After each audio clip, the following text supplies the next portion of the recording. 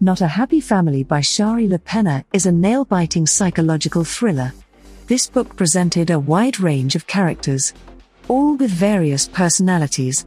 If you need a condensed soap opera that is engaging and exceptionally simple to read, where you can simply relax, turn off your deep thinking abilities, and have fun, you'll like this book. It requires no work with respect to the reader. You will not get distracted with extra long sentences, lectures, rabbit holes, grammar, or too much details.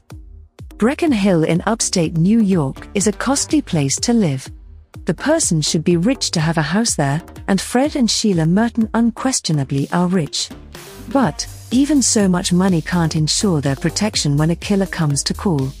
The Mertons are brutally killed after having an Easter dinner with their 3 grown-up kids, who obviously are devastated. However, the question is, are they really devastated? They each remain to acquire millions.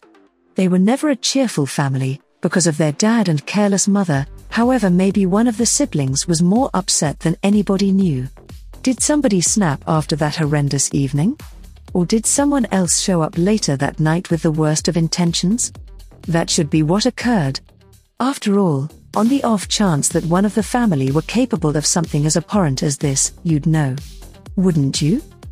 Secrets, lies, murder, scheming, greed. Every single person is unlikable and yes, detestable in one or other way, even the spouses of the Merton grown-up children. It is Catherine, Dan and Jenna that are genuinely fantastic. Their conspicuous desire to know the amount they will acquire is raised even before the memorial has been discussed. There are many different players added along with everything else, all with ties to the dead Mertons. It took me a bit of to and fro to understand who was who. But I liked having so many suspects.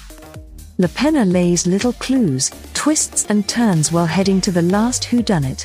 It's basically impossible to predict the last disclosure. Yet, I had loads of fun speculating and re-speculating.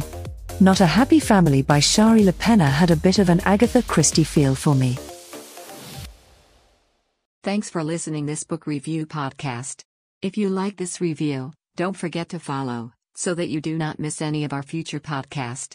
Also show us your love by sharing it with your friends and family.